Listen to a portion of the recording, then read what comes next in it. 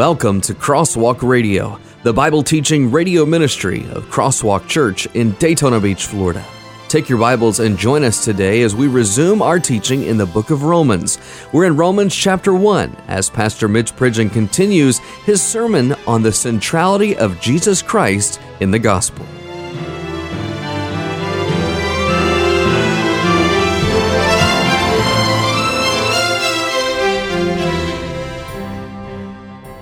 When we speak of the humanity and deity of Jesus Christ together this way, it is of extreme importance we avoid the error that some have fallen into. And I wanted strongly to reiterate this, that Paul is not implying in the slightest that Jesus Christ was merely a divine man, nor, on the other hand, was he a human God. You'll recall last week I said, remember who Paul is writing to. Rome was an interesting place.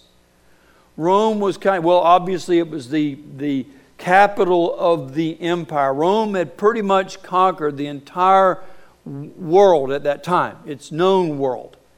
And its strength and power reached far. Its tentacles went deep and went far. That's a history lesson our president needs to be given. Reached very, very, very far.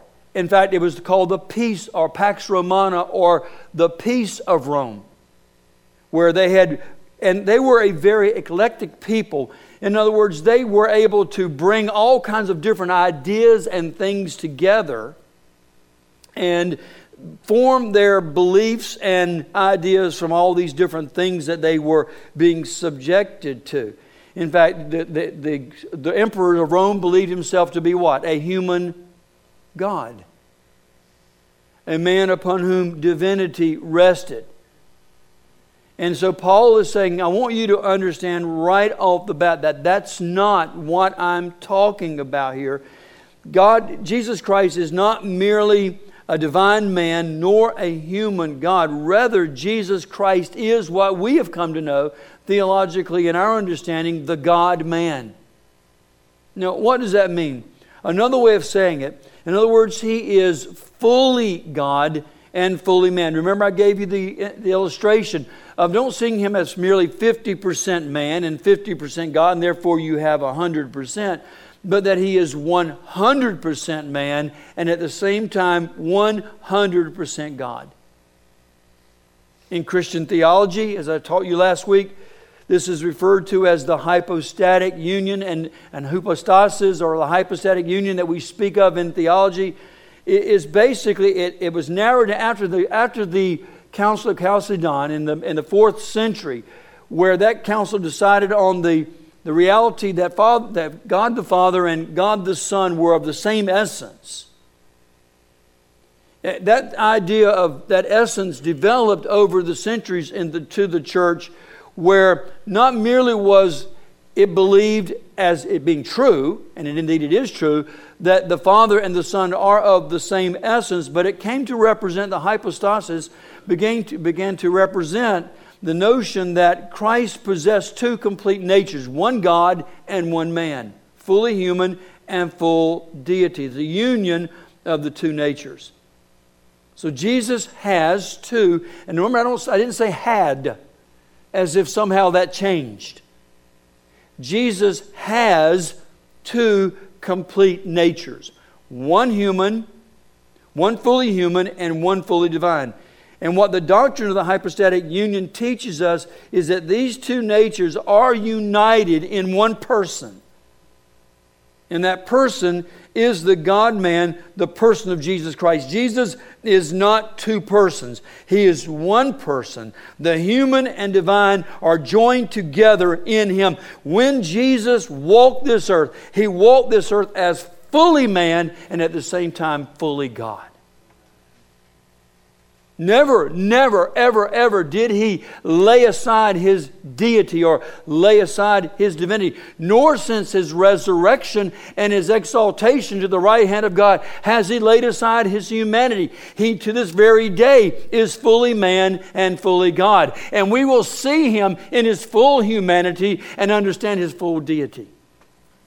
The same Jesus that walked the earth, the same Jesus that the disciples handled after the resurrection, the same Jesus that was ascended into heaven is the very same Jesus that will come again, the same Jesus we will see. What a glorious thought. What a glorious thought. You say, Pastor, I don't know whether I can wrap my mind around that right now. Well, you know what? You might not be able to fully in this life, but I promise you that the moment that you see Him, it'll all come together. You'll understand fully, even as Paul says, you are fully known. All of that will come together. Just a brief heads up to help you concerning.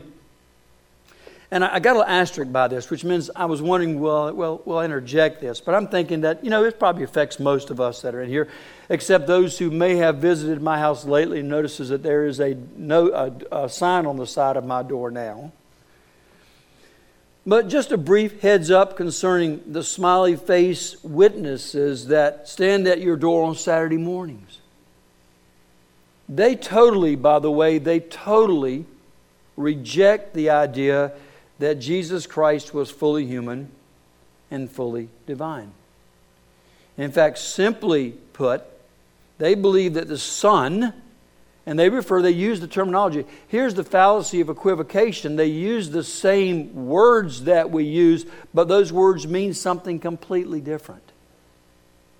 And so they will use the term Son of God. But you'll notice that sometimes in their literature, or most of the time, if I'm not mistaken, that Son is not capitalized per se. And so they deny that the Son is fully human and fully divine, that they believe that the Son is a heavenly being that existed before the rest of creation, but was brought into existence by God the Father. And therefore, He could not be God Himself. They take that their translation of the word begotten to mean created or to have been made, so that there was some point before all of His other creation that God made this Son. And so therefore He cannot be the same as God or be equal with God, being that He is a created being. And by the way, that's not what the word begotten in the Greek means at all anyway. They totally twist it. In fact, the first warning flag that should go up in anyone's mind concerning that is if the historic texts of 2,000 years of the New Testament, and then you've got an additional 3,000 years of the Old Testament. If the historical texts, say 3,500 to 5,000 years of text, are not sufficient to prove your point, and you have to rewrite your own,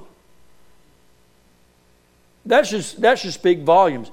You're telling me that all the historic manuscripts and transcripts and translations that we have, you cannot rectify your belief system by the ancient text. So what you do about 100 years ago or less, you rewrite your own Bible. Does that not raise red flags in your mind? And then you even name it the New World Translation. Warning. Warning. The Watchtower organization, known as the Jehovah's Witnesses, are nothing but modern Arians. And I don't have time this morning, nor will I take the time to do that. But Arius was a bishop of Alexandria in AD 325. And what Arian, in fact, amazingly, Arius had a lot of influence. And even at Nicaea, when Arius' doctrine was declared heretical, it still remained popular in the early church, in some circles. And so there are those who fought. Athanasius was an example of those who fought tenaciously to protect this biblical truth that Jesus Christ was not a created being, that He was of one essence with the Father, and He was fully God and fully man at the very same time. And so you had the councils of the early church that supported that. But not only did Arius deny the deity of the person of the Son, but he also denied the deity of the Holy Spirit. And so you'll notice that even today the Jehovah's Witnesses will speak of the Spirit, little s, as a divine influence, but not a person.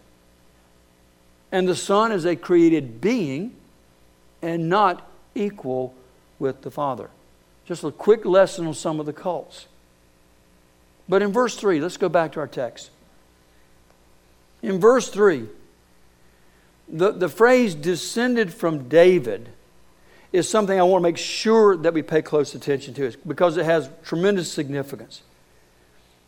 The prophets, as we're told earlier in our introduction here, the prophets had prophesied very clearly and very succinctly since the time of David. They had prophesied that the Messiah would be a descendant of David. That was the line through which the prophets said this Messiah will come.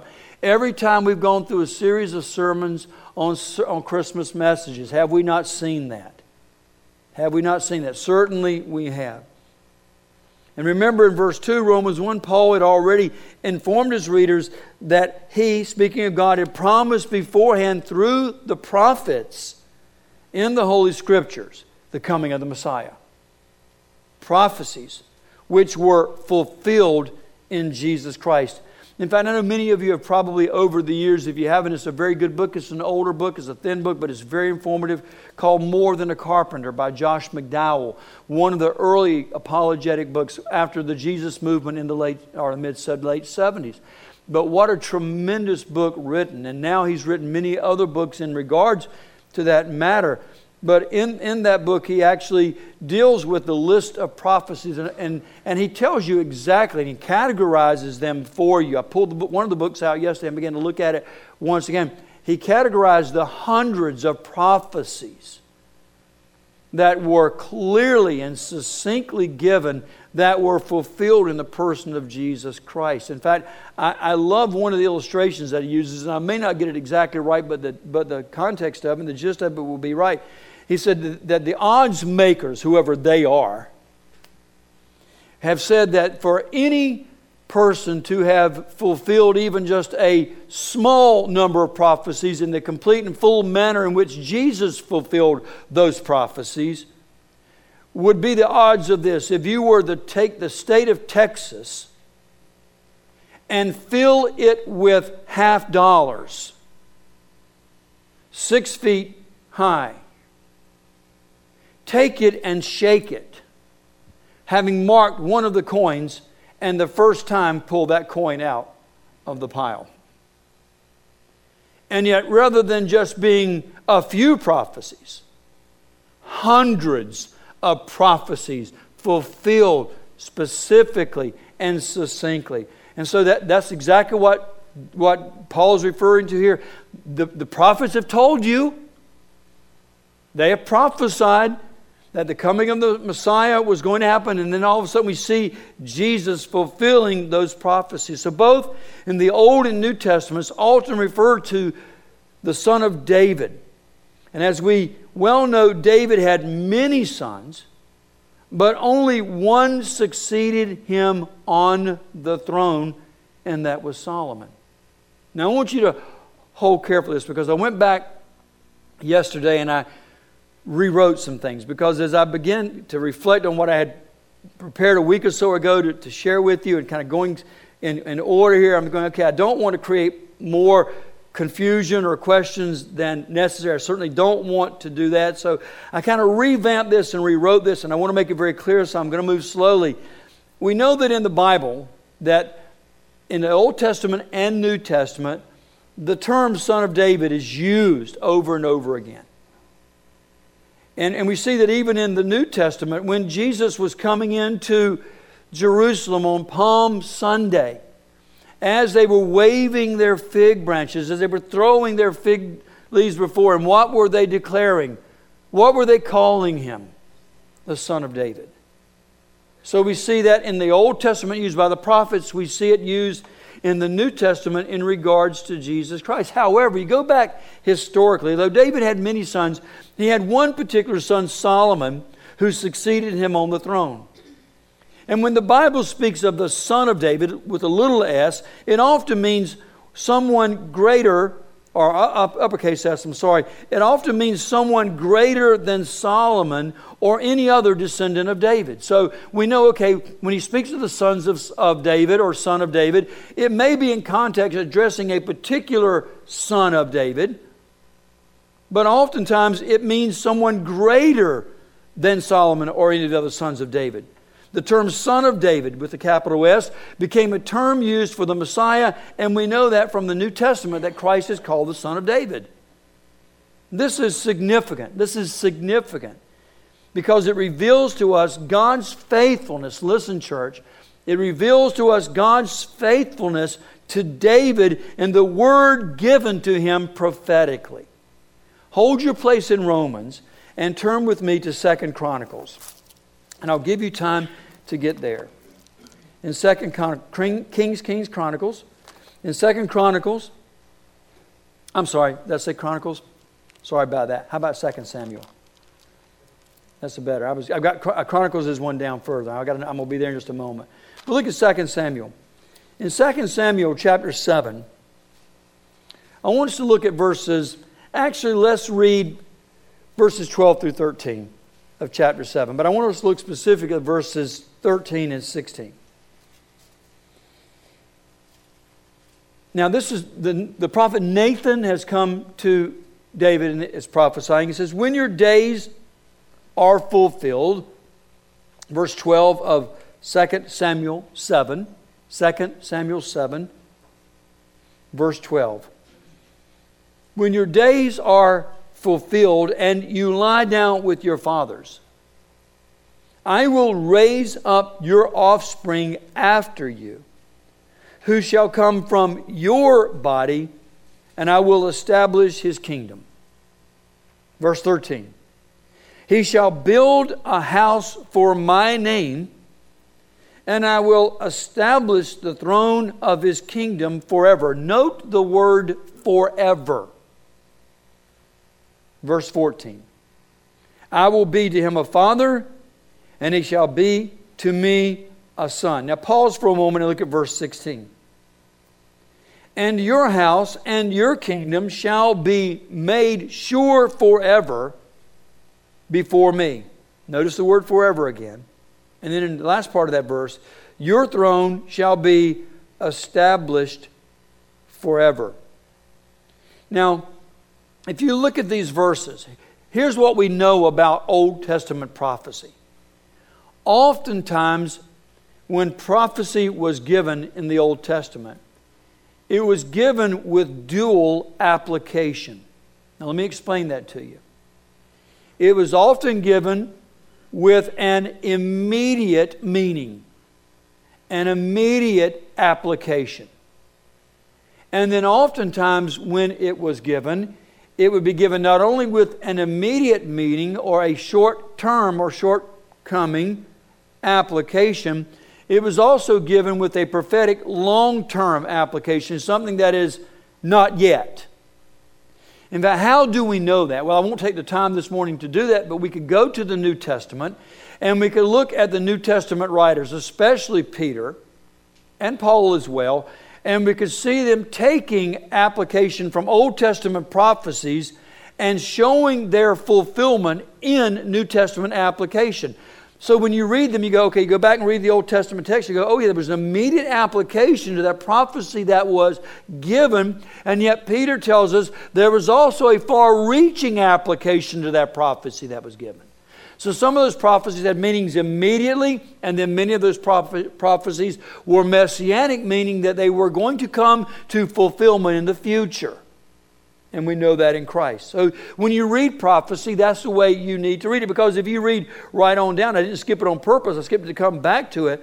It says in verse 14, I will be to him a father, and he shall be to me a son. When he commits iniquity, I will discipline him with the rod of men. We know by all the word of God's testimony, Jesus as a son never committed sin. and never needed any discipline. But if you look at it from the context of being short-term, long-term, Solomon, who this has a short-term application to, actually did get God's discipline, did he not?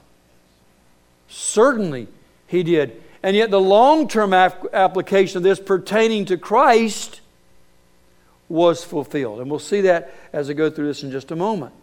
The immediate application or short-term application has to do with David's son Solomon. We know that Solomon did indeed build the temple, for example. David was not allowed to build it. David was not allowed to build the temple because he was a man with blood on his hands. David had been a man of war. And so while David was gathering all the materials to build the house, at the end of his life, God says, by the way, thank you for gathering all the materials. This is a Phrygian paraphrase.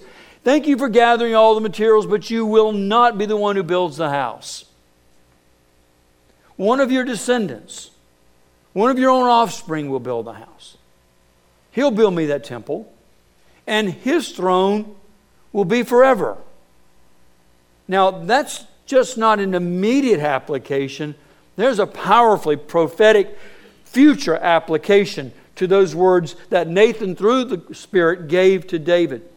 So we know that Solomon did indeed build the temple, and he did indeed occupy his father David's throne. But we also know that there was a long-range application as well. In verse 13 and verse 16, I told you to underline these words. The use of the word forever. We're told forever 3 times.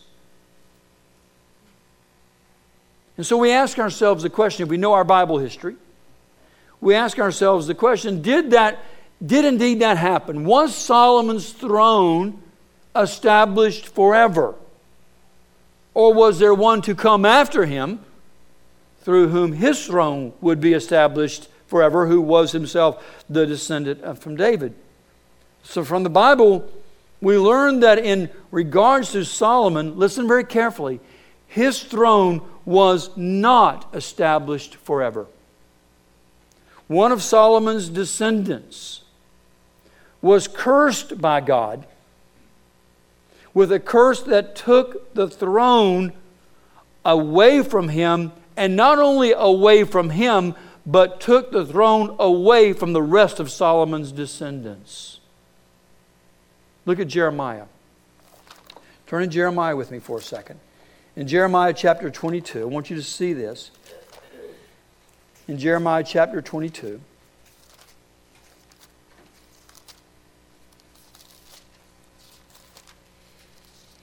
Jeremiah chapter 22, verses 24 through 30. Read this with me. Jeremiah chapter 22, verses 24 through 30. As I live, declares the Lord, though Coniah, the son of Jehoiakim, king of Judah, wore the signet ring on my right hand, yet I would tear you off and give you into the hand of those who seek your life, into the hand of those whom you are afraid, even into the hand of Nebuchadnezzar, king of Babylon, into the hand of the Chaldeans. I will hurl you and the mother who bore you into another country where you were not born, and there you shall die. But to the land to which they will long to return, they shall not return. Is this man Coniah a despised, broken pot, a vessel no one cares for? Why are he and his children hurled and cast into a land they did not know? O land, land, land, hear the word of the Lord. Thus says the Lord, write this down, this man down as childless, a man who shall not succeed in his days, for none of his offspring, listen, none of his offspring shall succeed in sitting on the throne of David and ruling Judah, again in Judah.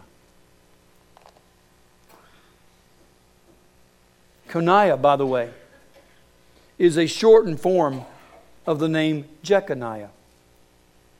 And that term, his name was probably shortened as an act of, or a show of contempt for the wicked person that he was. Now, you don't have to turn there, but in 1 Chronicles chapter 3, verses 17 and 18, we see that Jeconiah did have 7 sons, but the point here is not the fact that he had the 7 sons, is that of those 7 sons, the prophecy was fulfilled in that not a one of those sons ever occupied the throne. So in other words, with Jeconiah, Solomon's line of reigning on the throne ended. We got a problem. How then did Jesus come to occupy that throne? This is why Jesus, and listen, church, this is why Jesus could not be the physical offspring of Joseph. Do you know that? Think about this. At the time of the birth of Jesus, Joseph was rightfully the king of Israel by virtue of his lineage, but was a carpenter in Nazareth. Why? Because of this prophecy in Jeremiah. So you ask yourself the question, why is that important? Because Jesus, had he been a descendant of Joseph, could have not rightly fulfilled the prophecy to have occupied the throne of his father David. In fact, Joseph is referred to as not as the father of Jesus, but the husband of Mary. And Joseph was of Solomon and Jeconiah's line. If Jesus had been a physical descendant of Joseph, he could not have possessed the throne of his father David. He could not be the promised Messiah. His right to the throne, however, did not come from Joseph. Listen very carefully. The right to the throne came from his mother's side. Because not only was Joseph a descendant of David, but Mary was a descendant of David. In Mary's line was Nathan, who was Solomon's older brother, who actually should have been given the throne, but Solomon was in fact given the throne. His right to the throne came from his mother's side. By avoiding Solomon's and Jeconiah's line, Jesus was both legally and royally qualified to fulfill the prophecy of the throne established forever. So, the prophecy that we read in 2 Samuel in regards to that descendant of David who will occupy his throne forever is Jesus Christ. You have been listening to Crosswalk Radio, and you can find out more information at crosswalkdaytonabeach.org. Thanks for listening, and please tune in next time as we continue to teach, touch, and transform lives by faithfully proclaiming God's Word.